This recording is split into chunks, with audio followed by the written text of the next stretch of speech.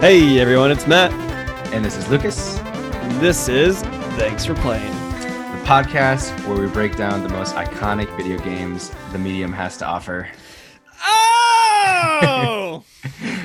I love it when you do that. I always look forward to it. It's honestly my favorite part of the recordings, if I'm being honest. If you're listening, you can stop now. I think we peaked. This was the peak. This episode's done. Fuck the game, we're good. What's going on, dude? I'm tired, man. had a long weekend, fun weekend, but long weekend.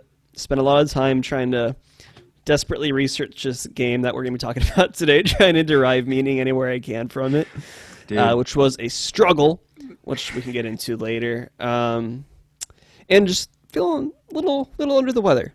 Had oh no. Yeah, which is that's not okay. You can't feel weird that right way. now. Yeah, but it's all good. We're at home. We're resting up. We're feeling healthier. Did you eat any vitamin C? How about some vitamin D? Oh, okay. Yeah, that's good. You got outside? Yeah.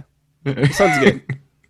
I was just tired like the past couple of days, but hey man, how are you, been man? a long week. It's been a long week. Yeah, same over here, man. I'm tired too. I had a great weekend. Watched the Lakers just win 2 games. They won on Friday. Yeah, I watched that earlier today. Yeah, dude, it was good. Anthony Davis with a game winner. That was sick. crazy. That was my first time really looking at him, and his eyebrows are crazy. He's got one eyebrow. Insane. It's one. It's not 2. It's one eyebrow. He's awesome, dude. Yeah. It's funny when this comes out, the Lakers will have probably already won. Hopefully. So yeah, I mean, this is old news for people. Yeah. So this is a blast from the past. I did want to ask though, have you put podcaster into your Tinder bio yet? Not the Tinder, but the Bumble for sure. How's that going for you? It's working out. Right? I had another batch today. They're like, yeah, tell me about man, your podcast. honestly. I'm like, ho, milady. I tipped my store. I will tell you about my podcast. Don't say milady, please, ever. Dude, I mean, besides the good news of you getting more matches, there has been some news coming out lately that I did want to ask your opinion on. Yes, sir. The pricing for the new generation of video game consoles has dropped. Hot takes. Now, okay. So, video game consoles, a new generation of video game consoles was always a sick thing growing up, right? It was always like super fun, super big. Seeing it go from PlayStation 2 to PlayStation 3, that was sick. It was always a fun leap. And how do you feel about this generation? How do you feel about this console generation leap? I honestly don't care that much. Dude, okay, me neither. I've cared less each generation. And I think a lot of that contributes just to us getting older and the way we game is different. Like, pretty much every big game, barring some exclusives like Spider-Man, but pretty much every big game that I want to play will also get a PC release at some point. And even if there's like an older game that I want to go back and play, say like if I want to play Kingdom Hearts, like those are both got re-released and ported to the Xbox and then like PlayStation 4. And if I'm really feeling desperate, feeling a little piratey, I could emulate them, on my computer. Yeah. And I'm not that interested in either one because it's like, I know if I buy one, it'll just turn into like my next VCR. Like right now, my Xbox, I have an Xbox One S, and it's basically just, I use it for like Netflix. And like VR or Verve for it to watch anime. So I'm not that invested in either or. I am interested in watching them compete from the business aspect because I think that's really fun. Yeah. If I do end up getting one of them, I'll probably get a PlayStation just because I'm more interested in like exclusives that are on that one. Like, for example, the new Spider-Man that's going to come out in that game. And honestly, that's about it right now. But I know that PlayStation in general has more IPs and more exclusives that I'm interested in playing. Me too. But yeah, it's just... It's kind of funny. Okay, so I can't tell at this point if it's because I've gotten older or if it's because the way we game has truly just changed. Well, I think a lot of us too, especially like you and me and our friend groups in general, everyone plays on like PC now, right? Yeah. Like growing up in middle school, like when I finally made the switch to Xbox 360, I was so juiced because all my friends were playing like Call of Duty Modern Warfare 2, Yeah, that was me too. And that was like the big jump to make. That's where everyone played online because like I had a PS2 before that and it had like basically no online capabilities. So that was the big next step to get excited about and to go and play. Whereas now it's just like I have my PC that's probably good for at least another 3 years to play the high end or more high end games. And even then, like, I just need to update it a little bit. I don't need to go out and buy a console. Granted, right. some of the upgrades for it are like stupid expensive, like up to $500 just because $100 just for like a graphics card or whatever it's called, the GPU. But yeah, it's just like I don't need you anymore, Sony. Dude, it's kind of crazy right now. I think, and I've always been a Nintendo fan, but I will say that I can only ever see myself wanting to play games on a Switch. It's like, okay, it used to be like everybody had a Wii. This was like, a couple generations ago, but everybody would have a Wii, and you either had an Xbox or a PlayStation, but you always had a Wii, right? Yeah. And I think that like at this point, it's like it was like the family essential. Yeah, everybody has a Switch, and you either get the Xbox or the PlayStation for the like living room, and then you have your PC to game on your desk. That's how my gaming ecosystem I gotta has evolved. interject for a sec. Go ahead. I just remembered, like, the very first night my family got a Wii when I was growing up. My mom's like she plays tennis a lot competitively with her friends. Oh yeah. And she's super into it, right? And her and my dad were playing Wii tennis, the sports, and it's exactly like one of the things that like they explicitly like warn about happening is she went for like when you're playing Wii Sports tennis, like you don't need to do a full swing, right? You can just like flick your wrist and I would sit down. I would sit down. My mom's like in the zone, moving back and forth, right? And my dad's playing with her, standing next to her. My mom does a full-on backhand and just like slaps my dad's face all like. It's like exactly one of the things they like would warn you about in the game manual, like make sure no one's standing near you. Yeah, she just hit him. Just smacked him across the face, and I just remember my dad being like, "Screw video games, like, I'm going to bed," type of thing. That's incredible, dude. That's rough though. I get it. Yeah, that happened to me with Wii boxing.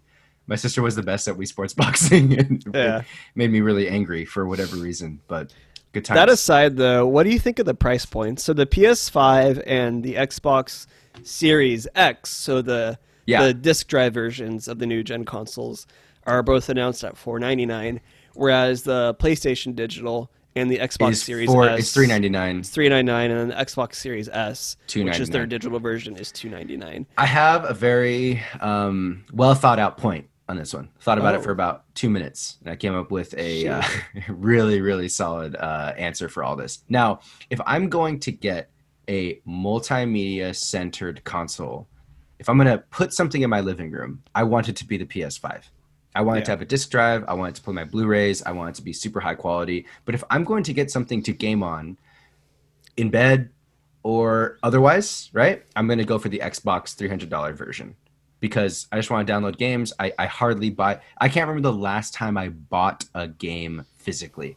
I literally can't remember the last one I did that for. Maybe it was like, dude, like it was seriously Skyward Sword. Like I don't remember that was years ago. Yeah, it's kind of weird because like I like owning physical media just to have it. I have no reason for wanting to get the physical copies versus digital copies other than just to say I have it. It's the same reason I like reading books like in book form and not get like a Kindle. Like I have cabinets here filled with books. I don't have anywhere to put them. It makes so much more sense for me to get a Kindle. I'm just not willing to make that switch. You know what I mean? And it's kind of the same thing for me with games. Like obviously on the PC, everything's digital now. There's no way around that. I mean, my gaming PC doesn't even have a disc drive to it. But I don't know why I'm still just resistant in that. And sometimes too, like it's just cheaper to get it disc still. Like I remember I bought Red Dead Redemption 2 used from a GameStop for like $14.99, and it was like $30 or something on Amazon or like digital anywhere as well. So that's actually something I didn't really consider. So maybe the physical disc drive thing is something to consider in terms of like the used game market, which who knows how long the used game market is going to last because GameStop just announced it's closing like 300 stores. Yeah. During this COVID era. It's I was listening to an episode of Game Scoop though, and I guess someone said they like drove past the GameStop and like they just saw the lines out the door of people trying to put in pre-orders for the Xbox and the PS or the new Xbox and PlayStation 5. And I'm just imagining like people in the GameStop being like, "Oh my god, people, what's happening? We're saved! Here. Jerry, get the door, Jerry!" Just something like that. Get the Windex, clean the damn store. Get the Cheetos! man. Get the Cheetos off! You know, just like freaking out. Like, So on the GameStop subject, you ready? You ready for this segue? yeah. You know what people would have bought at GameStop? Killer 7. Killer 7. Killer 7. Oh, he did it. I did it. Honestly, I'd be shocked if you could still find that game at a GameStop. It's probably on Amazon for like, I'm assuming to look up. It's probably on Amazon for like $50 or something right now. Nah, maybe. I'm gonna look it up real quick, actually. Honestly, okay. Killer 7. What a game. Killer 7, the Fever Dream Simulator, as I like to call it. Lucas may have some disagreements about that. But, I do disagree with that. I think it's more like a Quentin Tarantino, David Lynch video game simulator, if you ask me. Yeah. Killer 7 was awesome. Killer 7 was super badass. Matt? Killer 7 was fine. Okay. So there's going to be a fundamental disagreement on this episode of the pod, and that's fine. You know, we're going to have these kinds of episodes where Matt just disagrees with the game that I made him play, and that's fine. Before we let it get away, it's on Amazon for $37 for the GameCube and for $70 for the PlayStation. The worst port. That's the worst port. Yeah, I heard that was a really bad version of the game. But actually, even the bad version of the game would be pretty great because this game is that good. Matt, what do you think of that thing I just said? This game was so good. It was like so awesome. You know how I feel about this game? And this will be like you can explain after this, but before I beat this game, I told you I was going to go see Tenet, and you didn't like Chris Nolan. Yeah, I know. And you were saying how it's convoluted for no reason. That's kind of how I felt about this game. No. Okay. There's a big distinction there, and I will go out publicly in podcast form saying that I am a avid Chris Nolan hater. And you can debate me on that. That's fine. Audience, I know we got like 20,000 people listening, downloads a month, you know, and it's fine. You could fight me online. It's cool. We actually just hit 30,000. Oh, we did. Oh, dude. Yeah. We got to celebrate sometime. Joe Rogan is actually asking us to advertise him on this podcast now. It's getting weird. In terms of I almost said Joe Rogan. In terms of Killer 7 versus something like a Tenet or, you know, Interstellar or whatever the hell Nolan makes these days. What was the other one? Inception. That one. And then Dark Knight. Dunkirk. Right? I think that Killer 7 is a type of media that makes you really have to use your brain to think. Whereas anything Chris Nolan makes, he just assumes that you're an idiot. And he gives you all the meaning up front and doesn't allow you to interpret anything. Whereas everything in Killer 7 is up to interpretation. I loved this game. This game was super foundational for me. I got into this game from a young age. What foundations did this say? Okay. I played this game very, very young. I first beat it when I was in 7th grade. Okay. And I had been kind of getting into some more mature movies. I had watched in 7th grade. 7th grade was a big year for me, Matthew. I watched Fargo for the first time. I watched Reservoir Dogs and Pulp Fiction for the first time. And I was kind of diving into more, you know, mature, somewhat violent movies. Sure. Coen Brothers and Tarantino. And this game has some ultra violence in it for sure. It's got brutality and like gore and just craziness. And especially, it is crazy. Yeah. That's why. It's got some really insanely like crazy moments, you know? And I think like for me, when I first played it when I was in 7th grade, it just kind of touched a nerve for sure, where I was like, oh my God, like a headless ghost talking to me from a dryer? What is going on in this game? And some of the surreal stuff of like, I mean, we might have to go actually with the synopsis of what the game is actually about. I think people might be confused in what we're talking about. Yeah. Go for it, man. Yeah. So before I go any further in what I think about this game, I will give a quick synopsis on the game. First, I want to bring up the game manual. For those of you not watching on YouTube, I am holding up an original Killer 7 GameCube instruction manual from the original Killer 7 game release. Yeah, I got some physical media on me right now. What a collectible! And you know, actually, you know, I won't go into the rant now, but man, I do really miss instruction manuals. Yeah, now you just get like a postcard. I feel like If that, game. if Yeah. that. So I will read the synopsis of Killer 7 in the story of what's going on in this video game, okay? Because it's a cult classic. A lot of people haven't heard of this one, but it's a good one. Ready, Matthew? Bring it home, Big Daddy. 1998. This game takes place in an alternate universe starting in 1998. All international disputes have been resolved. July 3rd marked the celebration of the birth of a global community that has brought about true peace across the globe. The great powers began peacekeeping activities on a global scale under the banner of suppressing terrorism and completely shutting down all air transportation and getting rid of every network terminal, all in a short span of just 2 years. A network of intercontinental expressways opened up, spanning the oceans and connecting the continents. So this is the world that we find ourselves in. Then, an intercontinental delivery system in 2003 was constructed on a massive scale. Nuclear energy has been banned, and all radioactive material has been disposed of, and all international missiles eliminated, removing all threats and bringing peace to the world. Whoa. But wait. There's more. Billy Mays here, folks. There is an international terrorist attack at a signing ceremony at the UN World Security Treaty signing. Something called the Heaven Smile explodes at the UN treaty signing, causing a scare and an uproar of a new threat of terrorism. Terrorism in the truest sense, to instill terror in the populace. The world stood in silence at this new invisible explosive fear. So the great powers enlisted the help of the only people able to stop the Heaven Smiles, Killer 7. The only ones capable of knocking out the new threat, led by Harmon Smith. Killer Basically, 7. God. Yeah. Basically God. Yeah, Tommy in a Summer. way. In a way. So Killer 7, as far as the gameplay, it consists of on-rails movement down corridors and hallways, killing these invisible zombie-style slow-moving creatures known as the Heaven Smiles. Now, the Heaven Smiles are invisible to the human eye, and only you, the Killer 7, are able to see it. Through this game, you're able to play as 7 different unique characters that all have a unique type of weapon, a unique style of fighting and shooting, and unique abilities that help you get through each individual level.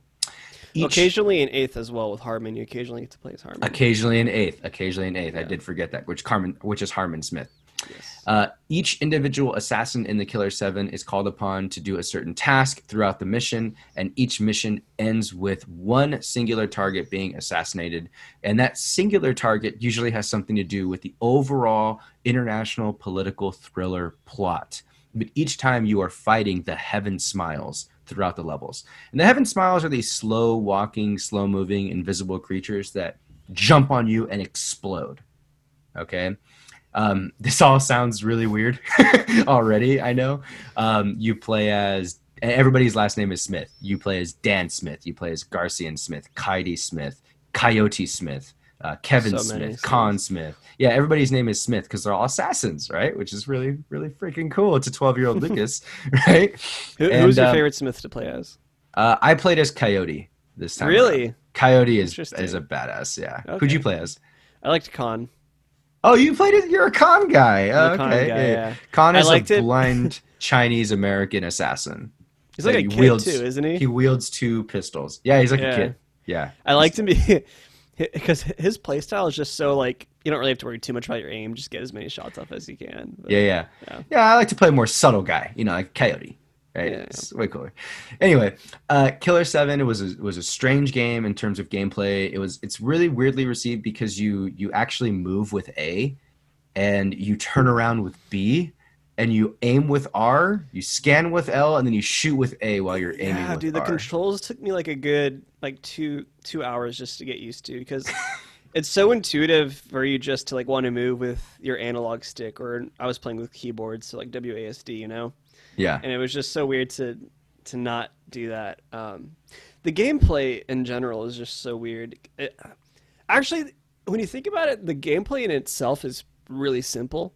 It's basically just like a real style shooter, kind of like a Yeah, time Time crisis, Crisis. Yeah, like a time crisis kind of, with like little power ups here and there, and then you just choose which way you want to go. So the actual gameplay itself is very simple, which I think is good because it does let you focus on how freaking weird the game is. yeah, Because you don't have to exactly. worry at all about like landing crazy combos. It's just very simple gameplay. Now look at how weird my game is. Like that's what Yeah, I feel like that's what the director's trying to tell us. it's walk, aim, shoot, keep walking, talk to a ghost, get a clue, solve a puzzle, walk, aim, shoot, Yeah, repeat. very straightforward. Yeah, the gameplay loop is actually a very simple gameplay loop, and the subtlety inside the game itself is really in terms of like the dialogue and the cutscenes and some of these puzzles that you have to figure out, where different things might represent different things. I mean, this game is so strange that so many things are open to interpretation. And I know Matt's not the biggest fan. I could tell already of this video game. He texted me throughout the gameplay, and he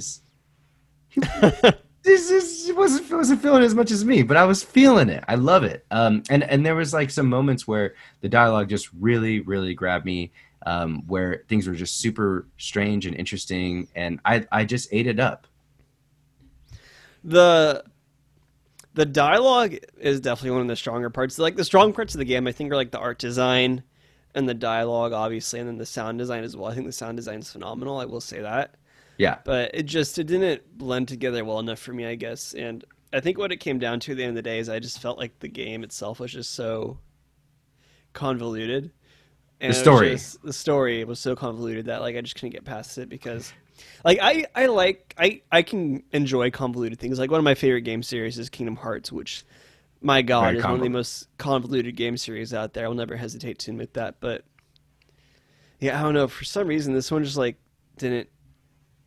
I couldn't find the meaning in the game beyond all like the convolutedness of it. Like for example, it was something like Stanley Parable or Beginner's Guide, where it's kind of a weird, funky game and arguably maybe convoluted here and there, but like it's still easy to kind of see past like that surface layer and to see, okay, here's what they're trying to say, here's what the um director is going for, in this case Suda. I just had trouble getting to that point and understanding what was going on with this game, and like I was always so focused on the dialogue, like looking for every little cryptic meaning. I realized like, oh shit, I missed a clue or something, and then there's just so much like backtracking, and I was just like, man, I like games that make me think, but don't not games that make me hurt or not hurt. I don't know what I said. Hurt? Actually, hurt a little bit. Yeah, It hurt. It hurt games to that play the make me game. stress out to make sure I get every little clue and every little bit of dialogue from a ghost that's speaking in like broken English, Okay, I saying think things I don't understand. you're being a little harsh right there. Harsher than harsh, if you ask me. Harsher than harsh, my master. No, I think I agree with you in a lot of ways. It is a very convoluted game. It's actually notoriously convoluted. I mean, anybody out there, you can go on YouTube right now and just look up Killer 7 analyses or Killer 7 video game, and you're going to see a lot of videos. It's a very divisive video game where people are somewhat. I mean, people love it. Like I love it, right? Or people just don't care for it. Like that's the narrative behind this sort Yeah. of video game, and I think that's fine. You know, that's appropriate. And there's a lot of this is the magnum opus of the creator Suda 51, and this He game was has made said he by thinks it's his best work. Yeah. yeah, and I agree. I agree. This game was made by Grasshopper Manufacturer, and that's a video game developer out of Japan. They've made games like No More Heroes, Lollipop Chainsaw, Killer is Dead. They've made a lot of games that are kind of slashy, gory, weird, and convoluted as well. But to me, I think Killer 7 really rides this really artistic line where it's not an overly complex game in terms of gameplay. It's not hard to No, play. It's not crazy. It's actually a very stripped down, minimal game, even it's in very terms of linear. very linear, even in Yeah. terms of art style. It's actually very easy to comprehend, very minimal gradients, colors, sharp edges, sharp objects, and stuff like that. Corridors, stairwells, very easy to understand art style and things like that. But just when you just every time I sat and talked to a ghost that would give you a clue through the level, there was a number of different ghosts. There was Travis. They call them in the game like remnant psyches. Remnants, yeah. There was Travis, who was the first target from for the Killer 7, who was a remnant psyche. Susie Sumner, who was a young psychopath killer girl who came to you in the form of a headless ghost that would talk to you and give you clues. Terrifying. There was Kess Bloody Sunday, who was a young boy who was obsessed with bombs, also a psychopath killer, who would give you clues on how to kill certain enemies. And then there was the homie Iwazaru, dude. Homie. I love Iwazaru so much. Iwazaru was a man in a bondage suit. He was a ghost, and he would hang from the ceiling, and he would give you clues about what to do and where to go next. But he was a servant of yours, and he would always refer to you as my master. My master. And there was like consistency. He had like the in the best words one-liners too. You like my master. We're in a tight spot. We're in a tight spot. This is harsh. Harsher than harsh. me and Matt have started texting each other these lines, by the way. Yeah. So if anything, this video game has created a really cool catchphrase. It has like great one-liners and catchphrases. I will give it. Yeah, it's got good quips for sure. But man, there's just some really, really amazing things about this dialogue, and I want to go into it a little bit later when we talk about the sound design. I do want to queue up a few little sound bites here, but check this out, Matt. I do have a little bit of a little nugget of information. Even if you're not super into the gameplay itself, I want to give context about the game. Please do. Okay, this game came out for the GameCube in 2005. Okay, and let me name some games that came out in 2005. Maybe you played them. Maybe you heard of them. Maybe not.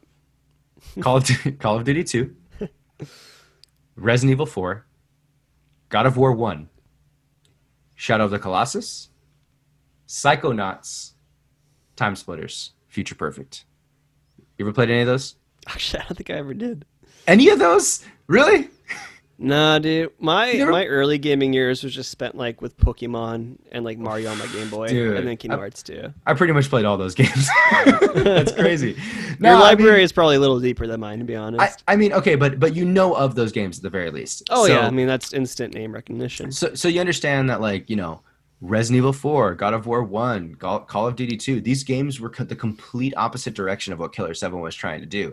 And I think that, like, if Killer 7 came out last year, 2018, 2019, 2020, whatever, this game would have been considered like a really unique little indie gem. It would have been a stripped down, interesting, minimal art house video game experience. But because it came out a long time ago during a different era, when things were coming out like Call of Duty, Resident Evil, Psychonauts, Shadow of the Colossus even was like a kind of a big scaled, kind of more unique game that came out at the time. Killer 7 was so on the opposite end of the spectrum for so many other games that I think that it created a huge rift, especially during a time where there was really only one price point for a video game, and that was like $50. I mean, you paid $50 for Killer 7, or you paid $50 for God of War 1. Everybody was buying God of War 1. I couldn't imagine paying $50 for this game today. No, I mean, I get it. I totally get it. I mean, that's why I mean, for me, I first played this game when I was very young. Obviously, my older brother bought it, and he thought it was badass, and I played it, and I played it on my own and everything. But I think, like, if this came out, like, and it was $10 or something, I don't know, it'd have a different output. It would have a different sort of narrative to it, which I think is something really interesting to consider. Because the dialogue is there. The sound design is there. It's as good as any modern, cool art indie game. But I actually think people don't dig it. I think this game would have been more successful if it was released today. In its current form, like the Steam port, if it was released today for like $10 than it was when it was released back when it was in 2005. Because it wasn't even that like financially successful, if I remember correctly. Like, it didn't have huge sale numbers or anything. But I feel like today it would scratch such a unique itch for like all the people that are like hardcore indie gamers, like haha fuck COD type of people, you know what I mean? Yeah. I think the would just really dig the game. Yeah. I want to touch base a little bit too, and you can add to this as well, but just the director, Suda51, what a weirdo. Yeah, Suda51 is the nickname that has been bestowed upon and actually given to by himself, Goichi Suda. Goichi Suda is a video game developer from Japan. Goichi means 5-1 in Japanese, so his name is Goichi Suda. Therefore, his nickname is Suda51. He's the main director, creator, writer of Killer 7. He's made other games like No More Heroes and Lollipop Chainsaw Killer is Dead, just to name a few big ones. And he's really known as a real enigmatic figure. I mean, Grasshopper Manufacturer is the name of his developer, or his development company, right? Grasshopper Manufacturer. And if you look at the logo for Grasshopper Manufacturer, it's like a grasshopper with a man's head, kind of photorealistic on top of the grasshopper, and then it just says "Punk's not dead" underneath the logo. I didn't see that. Yeah, dude, he's just such badass. a weird guy. Like before he got into the gaming industry, he worked as like an undertaker He was an undertaker. For yeah, God's so he was sake. like a gravedigger basically. It's just like there's one quote too from Garcia and Smith where I'm like, that must just be from his time as an undertaker. Yeah. Because there's one quote where it's like, I can correct me on this, but something like, "I feel nothing when I see a dead body." Yeah, To me, he it's says just cold, rotting flesh or something. he says Or I can feel nothing. "Listen, I'm a cleaner. I feel no remorse from a dead body. To me, it's just cold, rotting flesh." Yeah, and like So good. to me, that just like screams like Undertaker. Gravedigger. And yeah, it's so interesting too because he had his roots. I forgot what the name of the original gaming company was, but like one of the first games he worked on was he joined as like a narrative or scenario writer for some wrestling game. Wrestling game? Yeah. And basically like surface value is just like a basic, wrestling beat 'em up fighting game. And then once your main character at the end of the game, he like achieves his dreams, is like the number one fighter. And then he's like, well, I got nothing left to do. And then he kills himself. Yeah. Like it's super dark and like you wouldn't expect it from a game like that. And apparently even back then when that game originally came out, there was like, it sent waves through, through Japan. People are like, Yeah. Imagine you release a video game which is mostly meant for kids. You play a video game, you go through this whole storyline where you're a wrestler trying to rise all the way up to the top, and you get to the top, you finish the game, and the main character shoots himself because he's achieved his dreams. That's insane. He wrote that. So Goichi Suda is and always has been someone obsessed with the idea of death, obsessed with the idea of just like being crazy, kind of twisting things around and creating like a really weird narrative. Whether it's a mainstream game, whether it's a wrestling game, whether it's something like No More Heroes or Lollipop Chainsaw, which Lollipop Chainsaw is about a cheerleader with a chainsaw fighting zombies, at her high school. Yeah, and I mean his biggest, like I was watching a couple of different video essays on this before we recorded today, and both of the video essays I watched, they both referenced like his main, I guess, kind of underlying themes that he touches on in his games being individualism, society, and death. And he had total creative freedom with Killer 7. He's basically able to make whatever he wants. You can totally see all of those bleed through into the game. It's so just like clearly there. And yeah, I mean, me not caring personally aside for this game that much aside, like I think this guy's amazing. Yeah. He's definitely like the David Lynch or the Quentin Tarantino of video games. Absolutely. And his stuff's insane. Like it's just the fact that Killer 7 is his own brainchild and the fact that someone was able to come up with it blows my mind. Yeah. Like it's incredible. It's amazing that this game exists. Impressive, it's amazing that this game even exists and that it even got published and made and it had dialogue that was like this. I actually am going to read off a little bit of dialogue just so people get a sense of the way Suda51 writes his dialogue. It's filled with a number of different kind of I don't want to call them non sequiturs, but like just strange kind of weird quips that gets thrown in there. So this is something from one of the levels of Killer 7. When you find one of the headless ghosts, her name is Susie Sumner. She's one of my favorite people that talks to you. And she says something very, very strange. She says, "Well, hello, Smith. I finally get some fresh air. It's not that I don't like tight places, but there's a limit to everything. This place is a bit too tight. The box, it's no way to treat someone. It's like the murder of a mutilation. Slashed into pieces. Pieces? It completely slipped my mind. Maybe I've fallen into pieces." It's like, what is going, what is she Right? talking Yeah. about? And then she just goes on to just start talking about like how this is how killers are born and how she killed somebody and how like she slashed them into pieces and now I'm in pieces. And it's like, it's literally something straight out of like some sort of Lynchian surreal murder story, you know, where It's like, incredibly weird. yeah, characters don't really say things that are, it almost feels like the dialogue is jumbled or out of order, or the Yeah. characters themselves are confused about who they are, what they do. And I eat that up. And I said that earlier. I think like it just resonates with me so much. And on top of some of this dialogue portrayed in some cutscenes with some really cool voice acting, I mean, I played this game to get to those kinds of scenes. Sure. Yeah. Now, what? Nothing. I'm glad you like the game so much. Dude, yeah, because you clearly didn't like the game that much. It's fine. Okay. You can, okay, we'll when we get to the point where you tell your game rating, then we'll see how you really feel. Matt, let's talk about art style. Oh, yeah. How do you feel about the art style? I actually really like the art style. That's one of the high points for me for sure. Hmm. I don't know if you watched it, but it kind of reminded me of Kill la Kill. I Did did you see watch Kill that la Kill. anime? Yeah, I did. I don't know why, but reminded me of that art style in the anime, and just in the way everything's very outlandish and kind of very, I guess, exaggerated. Yeah, I don't really have like I'm not much enough of an auteur to like point to any specific like styles or like things that remind me of it. But I felt like I was watching a cool anime, and it particularly reminded me of Kill la Kill. But yeah, it was very funky, and it was definitely one of the high points of the game, especially around the time when it came out in 2005. I don't think there were many things that had an art style like it.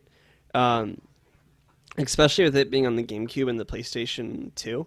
I really do think it holds up well today. It's still an art style that I can appreciate as being like its own unique thing. Like it could be like I mentioned earlier, it could be released today and totally hold up to any other thing because the art style is so unique. It doesn't feel out of place in 2020. Yeah, I have the exact same thought. The art style is stripped down, minimal, cell shaded. Yeah, And I think the art style, I don't know whether it's intentional or unintentional, but I think it really future proofed the game. The minimalism created this really cool like look that you can appreciate up to 15 years later, you know, where it yeah, has these like exactly. gradients and sharp corners. And like, for instance, there's certain choices that are made that are just really really cool. Like, so when a character dies in Killer 7, they die in a particular spot on a level, and where they die there's like just a bag, like a paper bag of, I don't know, their Body parts. flesh, body parts or something, but the bag is like really small, it looks like a lunch bag, and there's just an outline of their body in chalk, and the bag is just left there. And when you walk up to that bag with one of the characters, Garcia Smith, then a little scene plays where he puts the bag in his case, and then that's how you revive one of the Killer 7, thereby making them, you know, kind of serially immortal, Mortal. Yeah. right? And I mean, when Garcia Smith walks up to that bag, like a little scene plays, and in that scene, no matter where you are, all of a sudden there's like curtains. Looks like that room from Twin Peaks. It does. Yeah, it Yeah. It reminded me really a lot of does. that. Yeah. It looks like the room with the curtains, you know, but the curtains are purple, very minimal. And Garcia kind of walks up. There's no music, and he just kind of, it's all sound design. It's just like Yeah. bag into the like paper bag into his bag, close, shut, done, right? Yep. And to like that art style, that choice to make it so it's like it's not some fancy schmancy thing. It's just no matter where you are in a level, all of a sudden you're teleported to this room to revive somebody. Yeah. Curtains and a paper bag. So I think the choices to make things really minimal and just focus purely on the idea behind it, super cool. That's what I really appreciate about the art style for sure.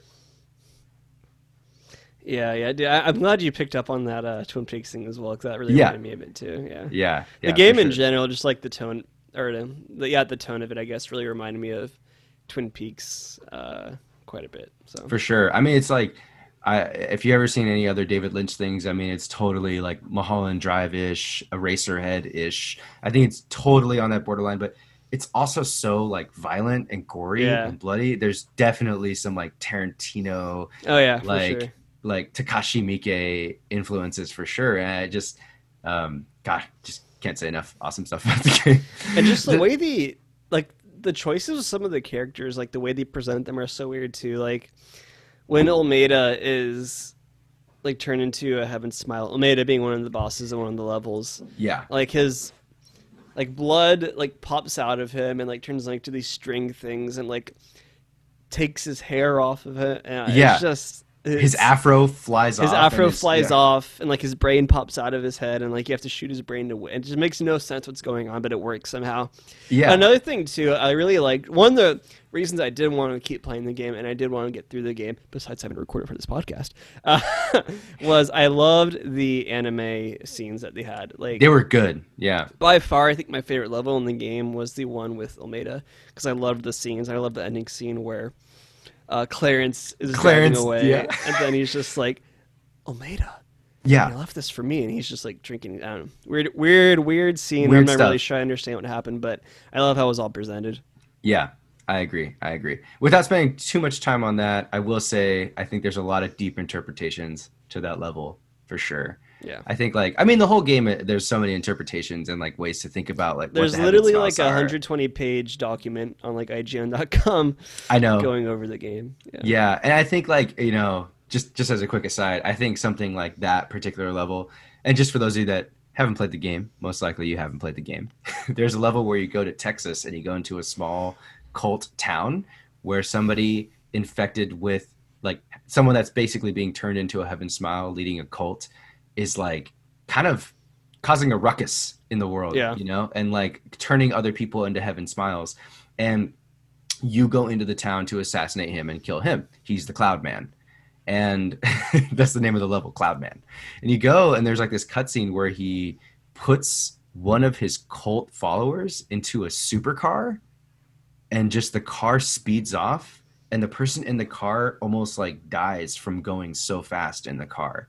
And it's this really crazy anime sequence. It has a really cool art style to it. It's not cell shaded. It's actually 2D and it looks really cool. Stripped down color and all that stuff. But I think like the whole thing is like not literal. I believe that like a lot of these scenes in Killer 7 are really metaphorical and open to interpretation.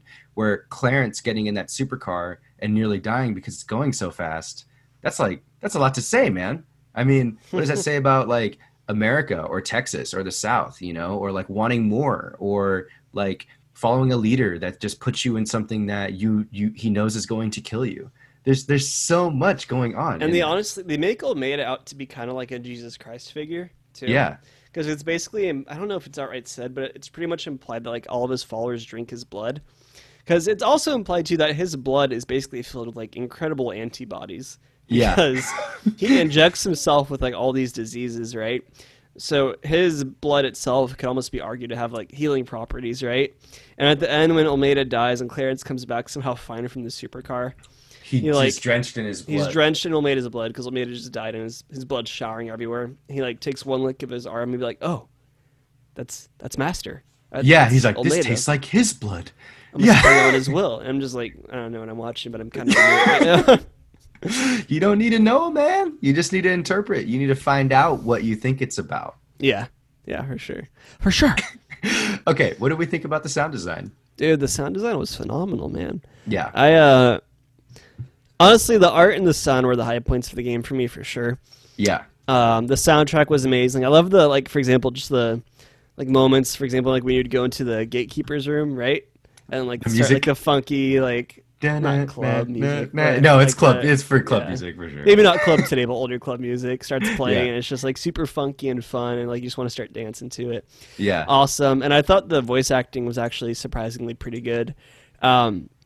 Man. I recognized one voice actor in particular. I don't know if you did, but his name is Steve Blum. I first knew him from he voiced.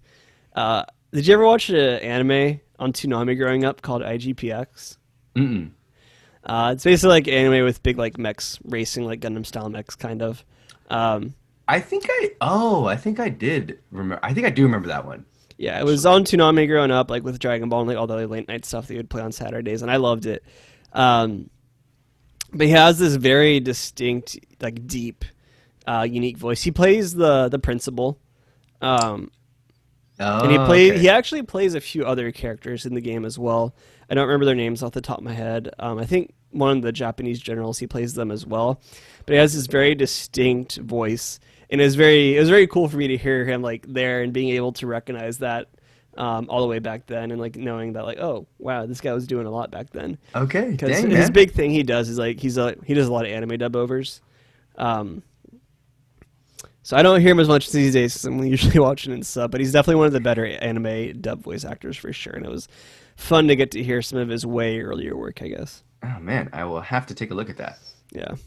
So as far as sound design for me, yeah, it was really, really good. In fact, I actually have a soundbite I am going to play for us here because I want everybody to know what we're dealing with in terms of like the sound design, voice, music, and things like that. So I did queue up something. This is the cutscene that takes place at the end of the very first mission of Killer 7, which is called Angel, where you assassinate an angel. Okay, and then you eventually approach kind of the puppet master behind the whole game, the main bad guy, Kunlan. Okay, this is a dialogue between Kunlan, who's the main bad guy, and Harmon Smith, the leader of the Smith assassination syndicate. Okay, so I'm gonna play it for you right now.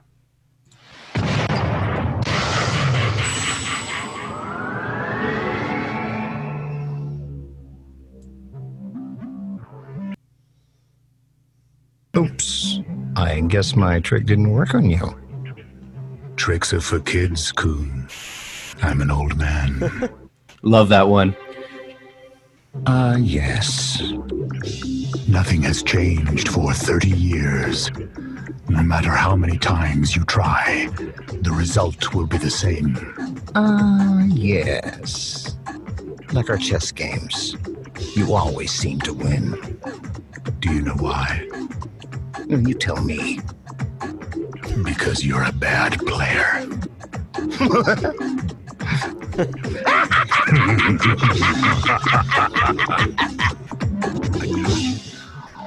So good. just like the little really, like little quips, you know, it's like, do you know why you always lose our chess games? Because you're a bad player. It's like, oh, I never even thought about that. It's like, it's amazing. Like, oh, you're right.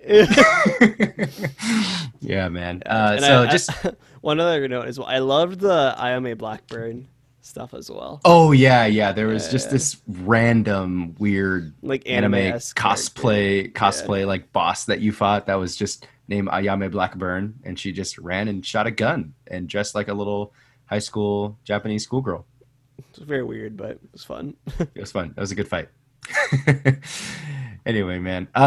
NPC award. We're already there. Alrighty there. Speeding through, What's baby. what's your Faster than favorite? Clarence. What's your favorite NPC? It's actually, it has to be Iwasaru. Okay. I think it's the obvious pick, and I'm okay with that. I always looked forward to talking to him whenever I see him popped up, because I feel like he's always like my little cheerleader in the corner, you know? Be like, my master, we're in a tight spot. We're just like, oh, this is... I remember there's one part too where he's just like, this is just gross. Like, this is just like grosser than gross, just absolutely disgusting. And it's just like his dialogue was always just so like, I don't really even know what you're talking about, but I'm into it. There was a dialogue he had when you go to the amusement park level, and he's like, Master, this is amazing. I love roller coasters. Roller coaster, yeah. And you're like, yeah, you do. and to give just to like kind of picture this, he's like this guy in like this red bondage suit, basically, like hanging from what looks like kind of a noose, to be honest. And it's just like this dialogue coming from this like kind of like what looks like something out of American Horror Story type of figure. Yeah, it's just such a contradiction, and it just worked really well for me. And I was just fuck yeah, it was. He's a good NPC. I like him. My NPC award, personally, has to go to Susie Sumner, the little headless head. Yeah, every single thing she says is pure gold in terms of dialogue, because she's just like, her story is that she's just a psychopath young girl killer that got committed to an insane asylum and was also an assassin, and then eventually was killed by the Killer 7. And that's why she is a remnant psyche that lives inside your head as the Killer 7. Yep. Right. And it's just this, she's just so like strange, like in this dialogue right here. And I'll read it right now. She says, lovers in pieces, families in pieces, bodies in pieces, talking about mutilation. She says, my whole life is just about pieces. Then I figured, why stop now? People I don't care for, also in pieces. Jesus Before Christ. I knew it, I was all alone. Then I blew up the facility to pieces. And now there's nobody left. That's when I met him. Daddy Longlegs. Here, I'll give you this now. And she gives you like a little ring. And then she says, he was so very kind. He enveloped me in his warmth, extending his hand for a gentle caress. Then extending his hand to the gentle grand prize down south. Now that really drove me mad. Next moment, I'm looking at a pile of minced man. And he knows he deserved it. These baby boomers don't know right from wrong. I love that line. It's like, Baby boomers don't know right. yeah, I know. It's like, Maybe more relevant than ever. yeah, dude, these baby boomers don't know right from wrong. Susie, that's why you win the NPC award. You're incredible. Matt, Yeah, man. Yeah, companion piece. yeah. For me, it is a phenomenal movie called Hobo with a Shotgun. Yeah. Honestly, no hidden meanings here. The movie is exactly kind of what it sounds like. Basically, a hobo that just really wants to buy a lawnmower, but there's a lot of bad people in his town that won't let him. So he becomes a vigilante and resolves to clean up his town from all the bad people with a shotgun. Basic plot of the movie right there. And the reason I picked it is that movie feels like a fever dream. It's very practical effects with everything they do, and there's a lot of like high contrast, like red colors, just to add like emphasis onto like violent moments and stuff. And it's very like just a roller coaster movie, like Joyride, like very fast paced, very like go next thing, very like kind of quirky, dialogue heavy, kind of like how Killer 7 is. Yeah. And it's just such a fun random watch. And I have such fond memories of it. I remember I'd watch it with this was like on Xbox 360 way back in the day in like high school or middle school, where you could still like watch Netflix in parties. Actually, I think they recently added that feature back. Oh, but nice. you could like watch, like you could group up together, like if you're going into a game lobby, but at Netflix, and you could all watch it in like a theater setting on your screen. And like I remember my friends and I were watching this when we were like 13 or 12. And we'd be like, "This is the sickest shit ever." Yeah. And it's just a fun movie, and it feels like a fever dream, which is really how I feel about Killer 7. So that is my companion piece pick. I like it.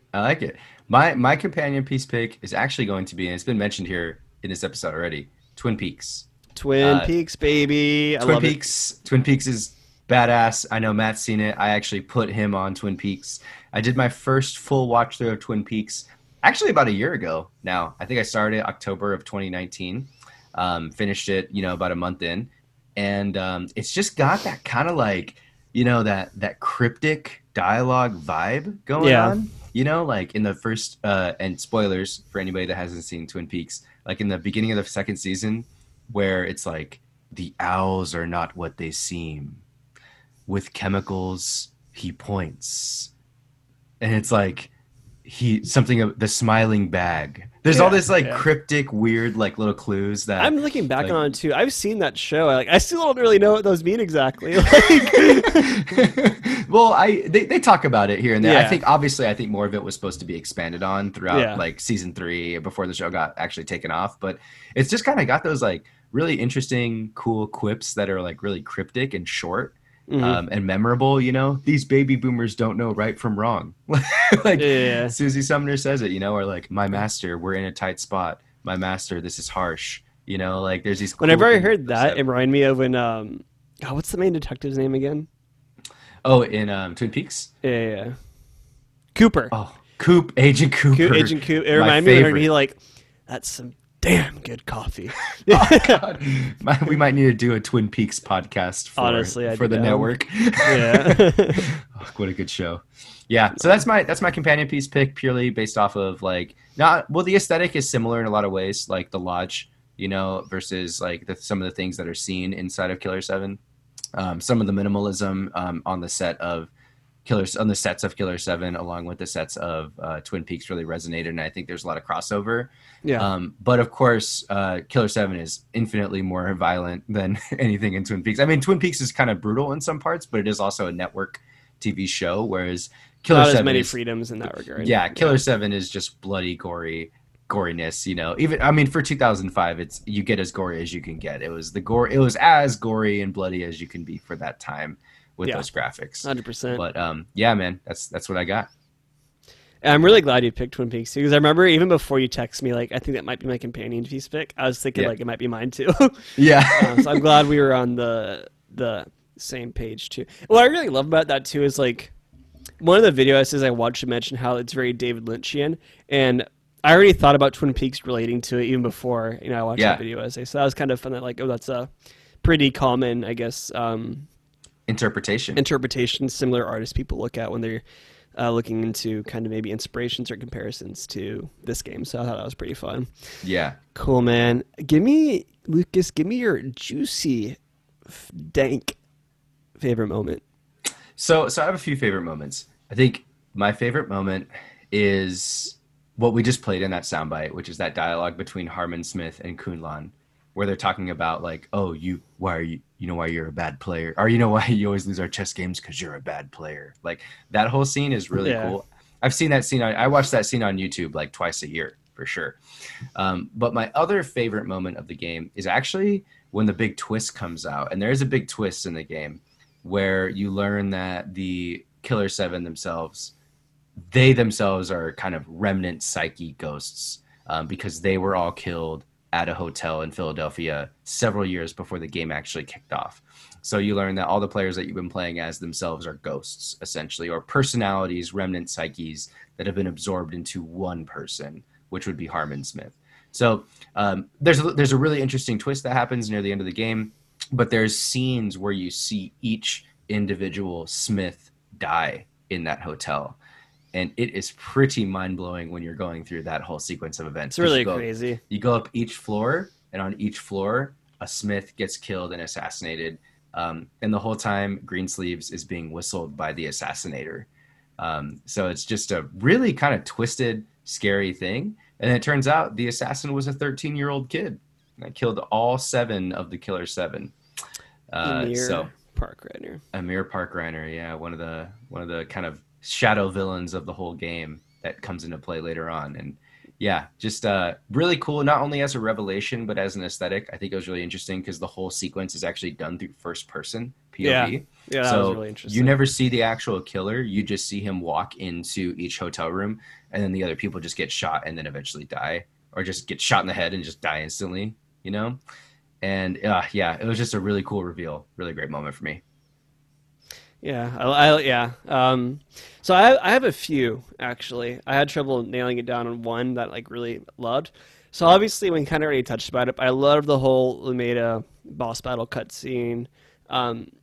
Clarence, I thought, was super fun character just to kind of experience for a minute.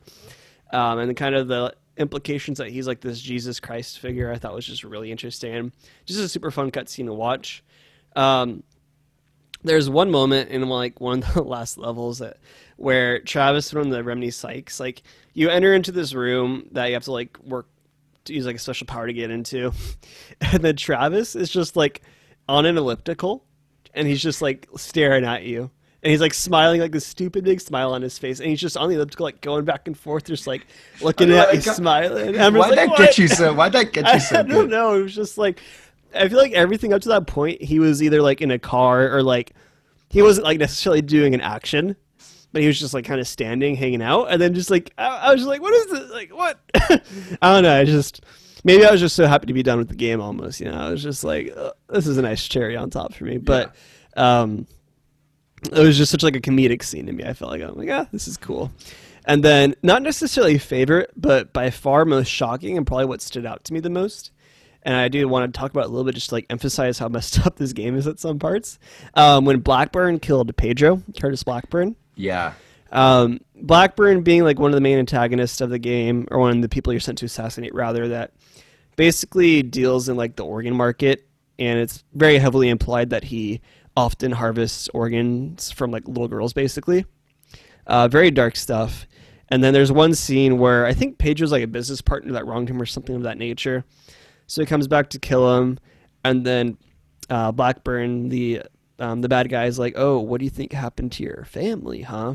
And he's describing all the horrible things he did. He's basically like insulting his son for like not being strong enough to save the mother. And then Pedro's like, "Wait, what about Mary? What about my daughter?" And then Blackburn goes like, "Oh," and he tosses this little girl's severed head in front of Pedro. And I'm just like, how did this game come up on it? Like, what? Like, how is this like approved? Like, shit. like I was just so like, what? Like, I feel like it just blew my mind. Like, this is so dark. Like, harsher than harsh. I was just very blown away in that moment. And he was probably my favorite person to kill by far, just because I was like, man, this guy is just a shitty guy overall. Yeah. Like, there's no redeeming factors about him. Whatever the opposite of the NPC award is, he got that one. Yeah. Yeah, for sure. Yeah, the anti-NPC award for sure. Yeah. Now, Matt, would you play some other games from this developer? I have to ask. I would. I'd be willing to give No More Heroes a try. I think that'd be a fun one to play on Wii, especially since it's such like a hack and slash. I think that could be fun. Mm-hmm. That's about the only one I'd be really interested in giving a go. I am kind of interested in Chainsaw Lollipop. I did not realize he made that as well, but I have been familiar with that game. Mm-hmm. So I'd be willing to give them a go, especially because I think the other games that he made, at least gameplay-wise, like the style of the gameplay, it's not as similar, or it's not very similar to what Killer 7 was. And hopefully the story's a little less convoluted, I guess. Yeah. So those are the ones I would definitely be willing to give a go. Yeah. Yeah.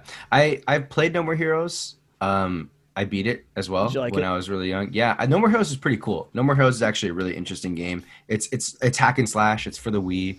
It's very self-aware. It's kind of a very stylized game. I think you would actually really enjoy No More Heroes for sure. If you ever got a chance to play it, we could play it for the pod maybe one day. It's for the Wii. It uses a little bit of motion controls too, and it's basically like you're a guy.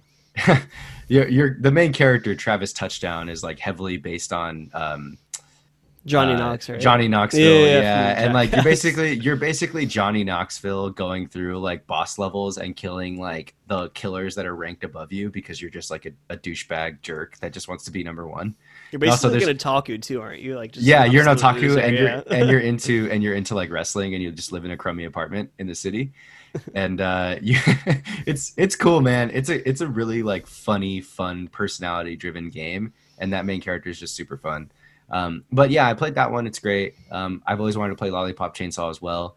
But I actually heard that one's kind of compared to like something like No More Heroes. Yeah, but I'd still be willing to give it a try. And I heard Killer is Dead is actually a really sick game, where it's kind of like hack and slash, but it also has these deep interpretive, convoluted. Maybe I just love convoluted stuff, but Killer is Dead, I guess, has these really weird esoteric cutscenes that people are like, what the fuck did that just mean? Right. Like I want to figure out what that means for sure.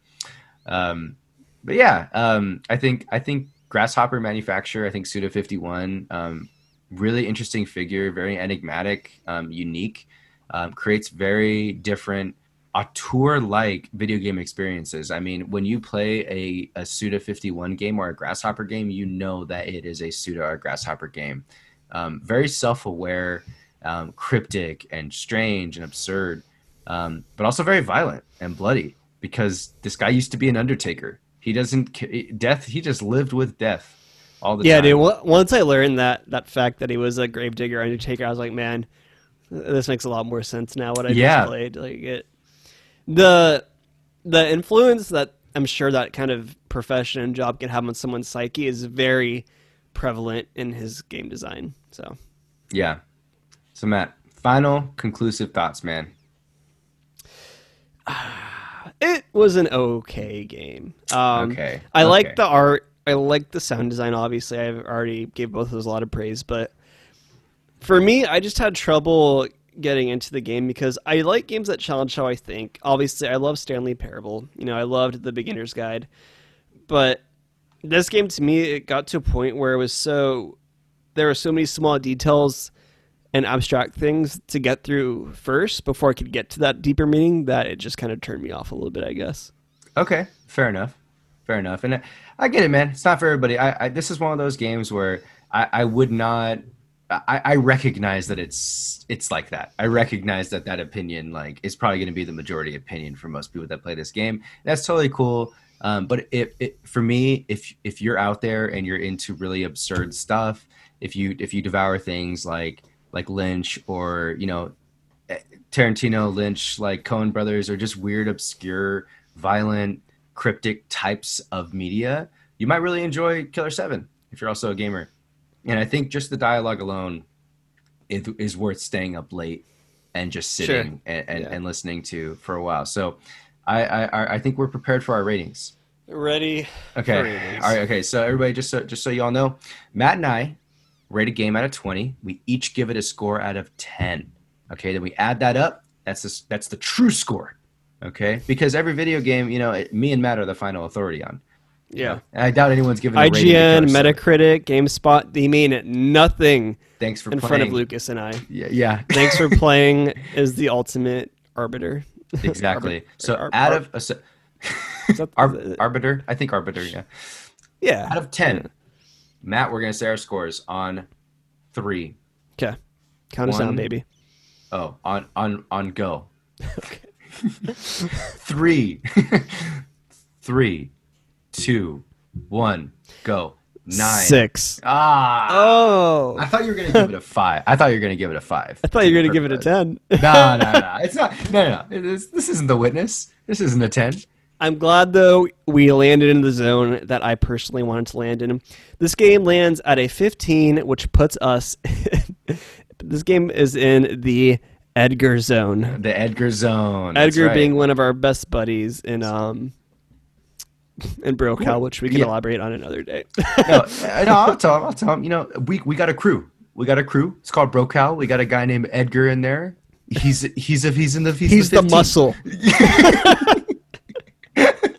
He's the muscle for sure. He's the hot muscle. Yeah, he's the hot one. So we reserved Yeah. this zone for him. Just a hot dude. Yeah, he's good. It's above the Mickey zone. It's above the Ricky zone, and we can go into them a little bit later. It's a different episode, But maybe one game will be in those zones. And that'd be a pretty bad game. But That'd it'd be in bad zone. if we were in the Mickey zone. So you got anything else? Nah, baby. That wraps it up for me. Alrighty, folks. So, if you want to maybe email the podcast, maybe chat with us, maybe you have some questions about Killer 7 or some stuff you want to elaborate on, you can shoot us an email over at thanksforplayingpod@gmail.com. You can also find the podcast on both Twitter and Instagram at TFP Podcasts. That's TFP Podcasts with an S at the end. Feel free to come hang out there and follow us. We're trying to get a little bit more active on social media, so hopefully should be some fun stuff on there. And then if you're interested in hanging out with me online and watching me retweet anime memes, I can be found on Twitter at Good Idea Matthew, and I stream occasionally on Twitch at Good Idea Matt. And Lucas, where can we find you? Well, honestly, very simple. Good Idea Lucas on Instagram and Twitter if you want to find me, at Good Idea Lucas on both those platforms. Like my posts, shoot me a DM. You could also find me on Twitch, same tag, Good Idea Lucas. Occasionally streaming some Melee, Valorant, and the video games that we're playing. So catch me, follow me, and you can catch me kind of streaming some of the games that we're going to be playing for Thanks for Playing. Side note, I'm really annoyed that Good Idea Matt was taken on Twitter and Instagram too, actually. I know. Somebody had a really good idea. Took I that know. from you. Good idea, Matt. Yeah. Alrighty. Anything else, Lucas? That's all I got, man. Alrighty. Catch y'all next time. Skip it up!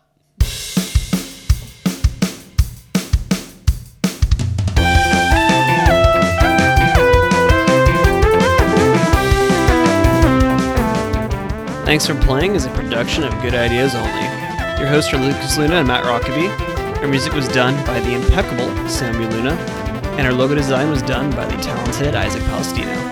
Special thanks to the Roll Call Bunch and Red Circle.